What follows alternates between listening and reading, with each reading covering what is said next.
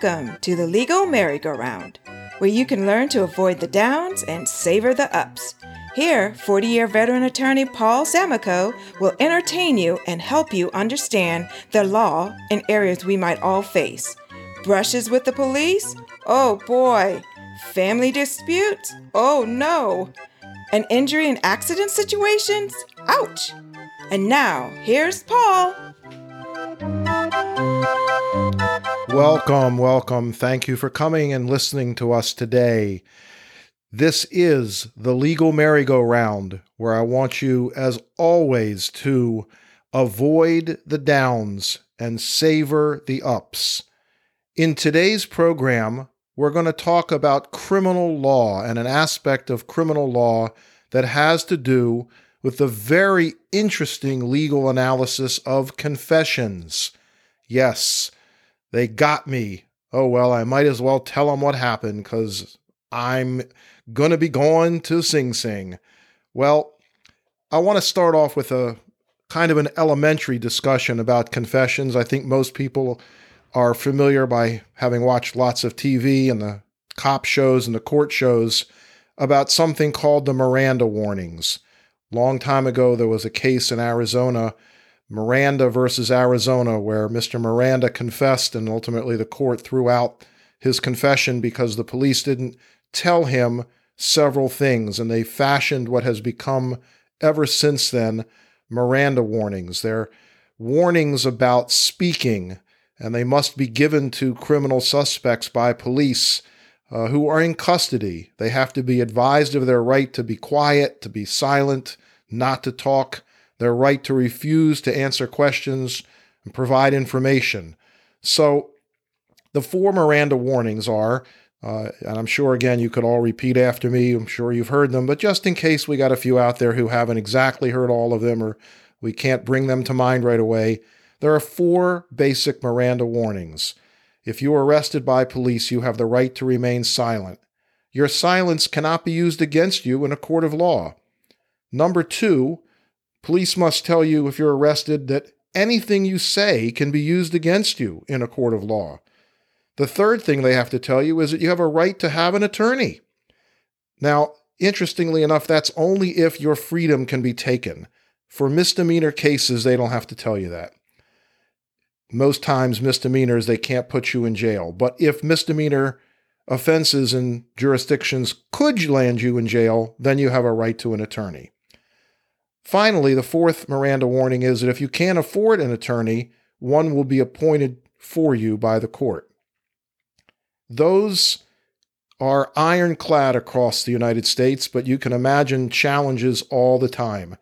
And like anything else in a courtroom, you never know what's going to happen. So exceptions over time have been carved out.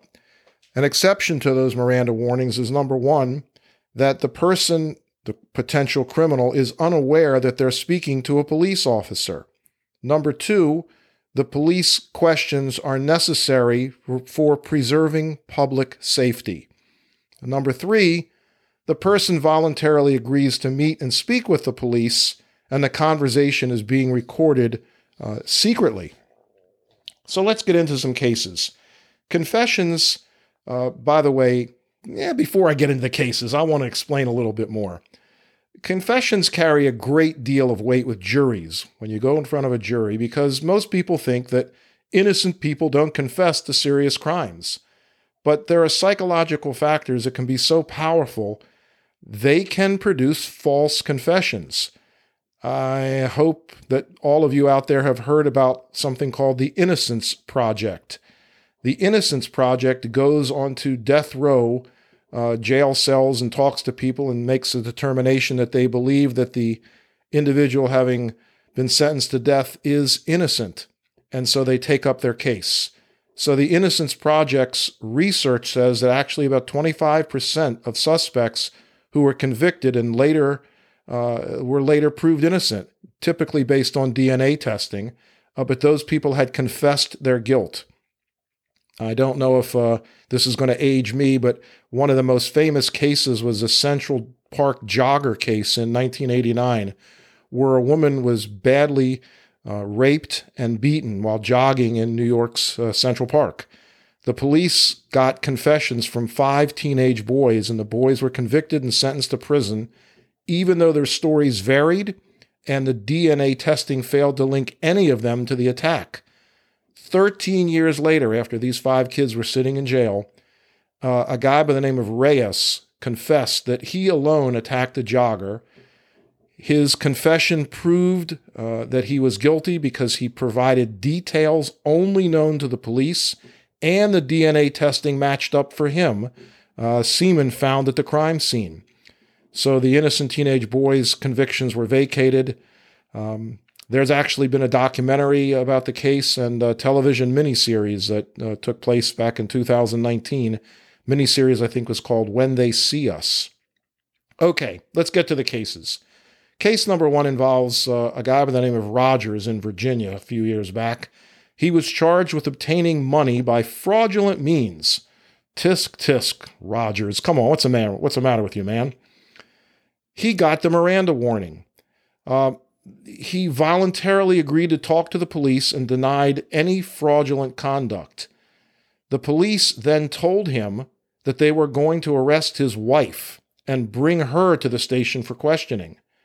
Rogers told the police that his wife was pregnant and very ill and had been instructed by her doctor to remain in bed as much as possible, of course, to protect the health and welfare of the as yet unborn little baby. The police told Rogers that that was his problem, that they were going to arrest the wife unless he confessed. They told him that the health of his wife and his kid is up to you.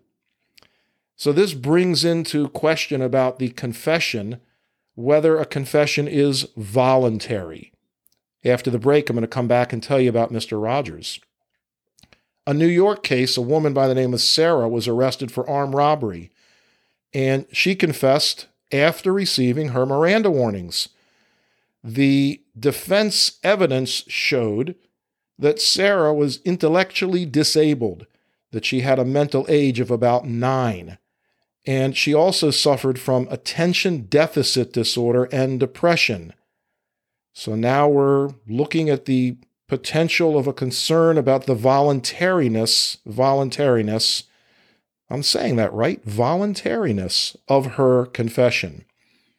A third case involves a woman by the name of Rose in Texas. Police have arrested Rose for embezzlement from a bank where she had been working. So the police hoped to find out how she carried out the scheme, and they asked the bank manager to come in down to the jail and talk to her. So Rose tells the bank manager all the details of what she did and how she did it, and then the prosecutor, of course, wanted to offer that into evidence to prove that Rose was responsible for this embezzlement. Now, the next and final case I want to talk about is that of Bruno, who was in Georgia. He confessed also to an armed robbery while in an ambulance on the way to the hospital. At the time he confessed, he was in pain from injuries that he had suffered when he was being captured. Guess he didn't want to go quietly. And he was under the effects of tranquilizers he had ingested just prior to the robbery. He also passed out in the ambulance a number of times during the interrogation. Now, before I get to the break, which is coming up in just a moment, in these sessions, these shows that I do on criminal cases, I want to amuse you a little bit because these things truly are beyond imagination. So I want to talk about a case that was decided a few years back, believe it or not, just a few years ago in Ohio. The group of teenage boys, with the help, I should say, of a teenage boy, nearly a dozen farm animals, and an unspecified number of dogs were molested, sexually assaulted. Wow. Matthew, age 33, Mark, age 35, and Terry, age 41, were all sentenced to prison in April of a couple years back for what the police and the press called their bizarre brand of animal husbandry. These individuals did have one thing in common, though. All the victims were female animals. Woo! Okay, well, New Jersey woman, again, a few years ago, gave a new meaning to what we have heard is the expression hot and bothered. So she was called by a gentleman to her home, to his home, I should say, at 4 a.m. He called her up and said, Miss Russell, I'm not going to use her first name, Miss Russell, come on over. I'd like you to be here for what a lot of people call a booty call. So this New Jersey woman, Miss Russell, shows up at his house and, during the booty call, he falls asleep. She didn't take real kindly to that, so she burned his house down. It's helpful to know, as you're imagining this, there's nothing like a woman scorned, right? That he did escape through the window, and the authorities got there in time to rescue his dog. The woman, Miss Russell, was arrested, and she was charged with attempted murder. We're going to take a little break, and we're going to come back and tell you about those 4 cases.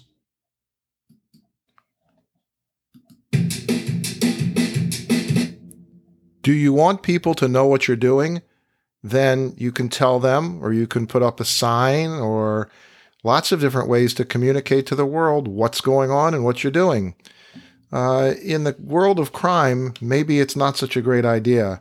This guy is speeding through Florida, draws the attention of the cops who pull him over. And in the back seat of the guy's car, very clearly visible to the police officer who pulls this guy over for speeding, is a huge, huge knapsack with a piece of paper attached to it that says, "Bag full of drugs." Okay, then. Criminals. Going to the clink.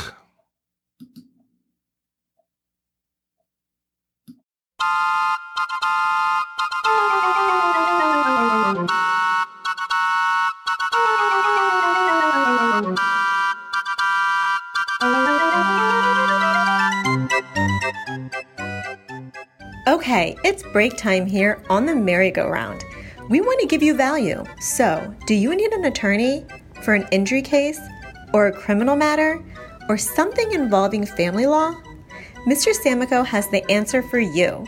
Go to our podcast website, www.thelegalmerrygoround.com. Again, that's thelegalmerrygoround.com, and click on the referrals tab. Then, either fill out the form or call the telephone number where you can leave a detailed message that Mr. Samico will pick up, and you'll get a response with a referral to an excellent attorney in your area within 8 business hours. And the referral is free, no charge to you for this referral. So again, if you're looking for a lawyer that meets the highest standards, Paul is going to hook you up. And every attorney he refers to meets the highest standards, and Paul has checked them out for you. If you like what you're hearing from him during these shows, you know he's going to take care of you. So go to thelegalmerrygoround.com. And now, back to the show.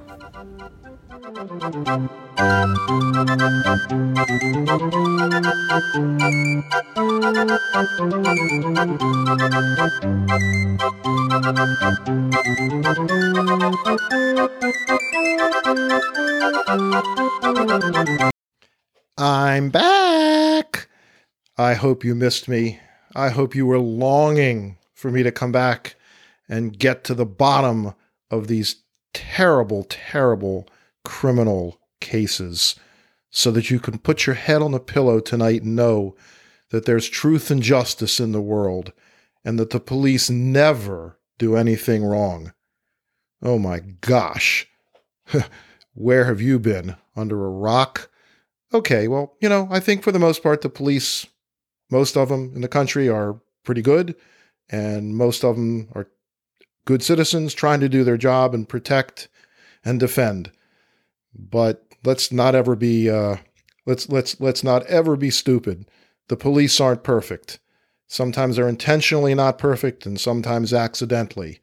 So we're going to get back to the conversation about confessions. confessions.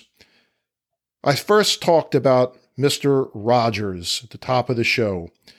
He confessed, and just to get right to it, the confession was not admissible in evidence. You remember Mr. Rogers. This was a question about the voluntariness of his confession.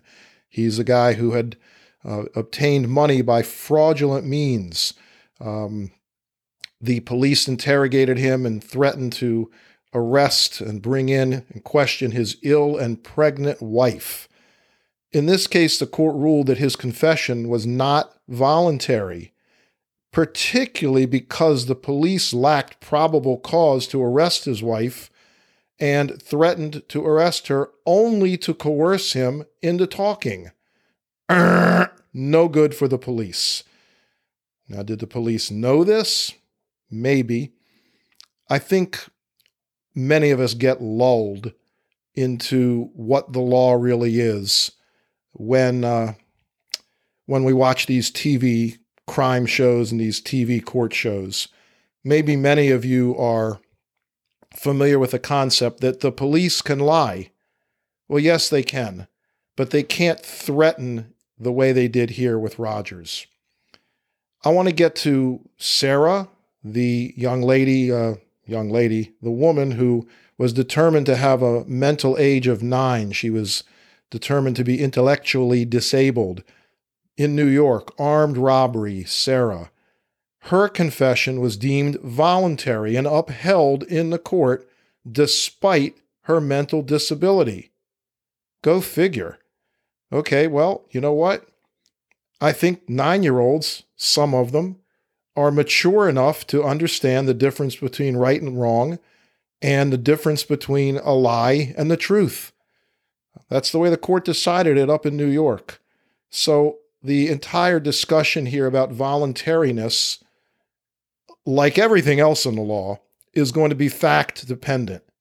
What I'm trying to do here is give you perspective so that at the end, when I finish with all these cases, I'm going to give you, hopefully, a little bit of advice.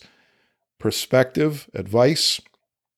Remember I talked about Rose at the beginning? This was the woman who worked at the bank, and the police got the manager to come in and tell the manager what happened. So that was a confession. This was in Texas.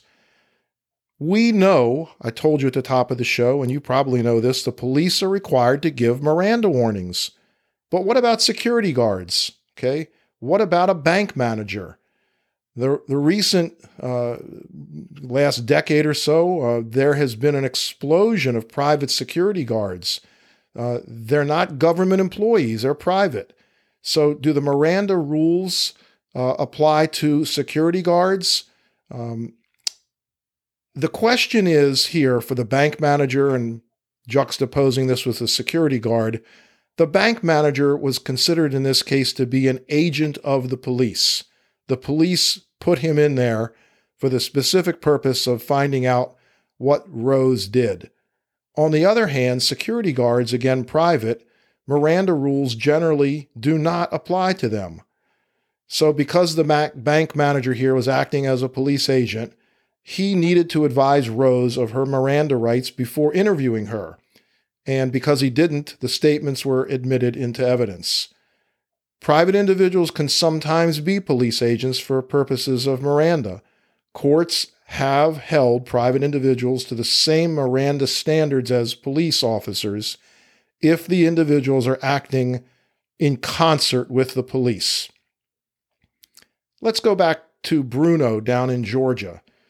Armed robber situation. He confessed in the ambulance after he was being arrested, and I think the expression is tossed a little bit, perhaps by the police. Well, so what happens when someone is so drunk that they give a confession? Very little, actually. Defendants often ask judges to rule that their confessions were not voluntary on the grounds that they were drunk or high on drugs or had some mental limitation when they confessed. But unless the defendant was practically unconscious at the time of confessing, judges usually decide that these confessions are voluntary.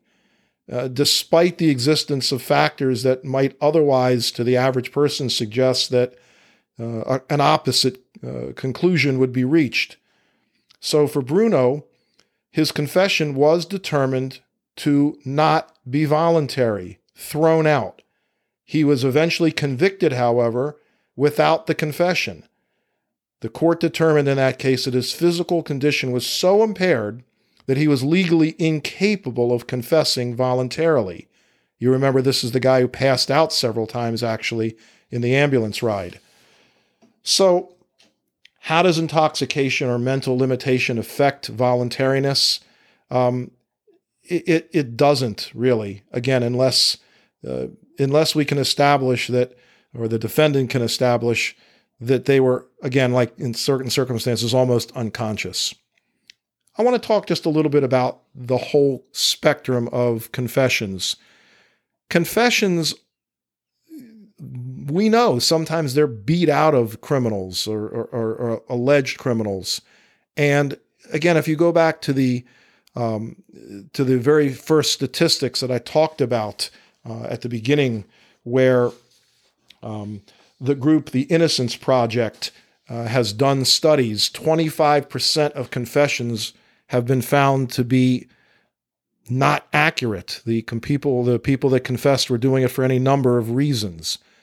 Confessions are good ways to put criminals behind bars in jail. But I want to share with you the very basic understanding of Miranda.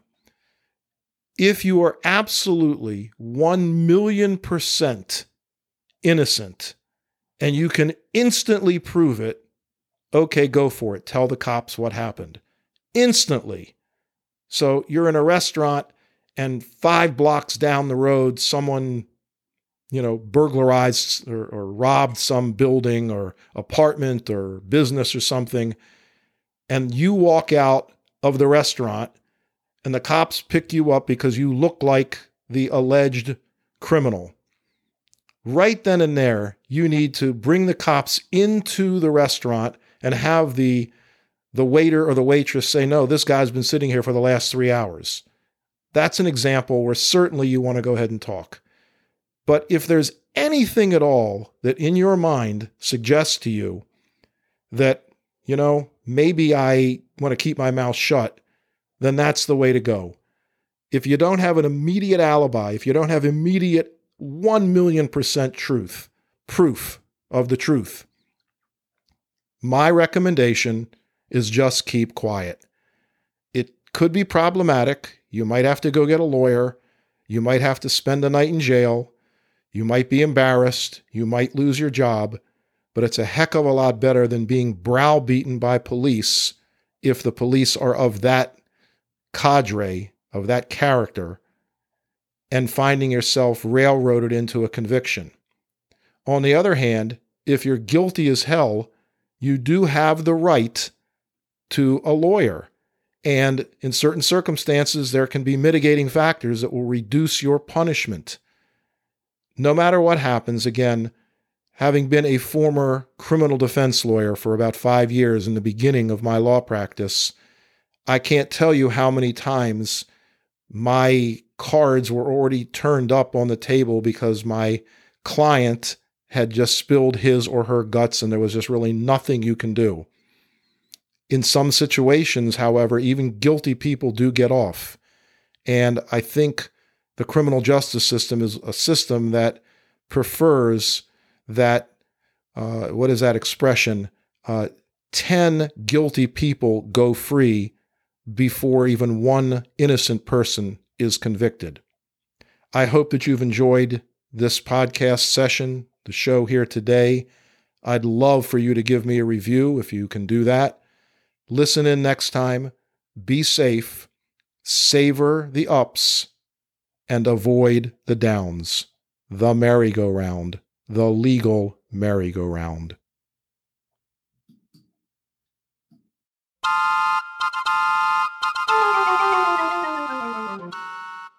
Thanks for listening to the Legal Merry-Go-Round. We hope you enjoyed our show. Tune in next time to get a better understanding of real-life legal situations.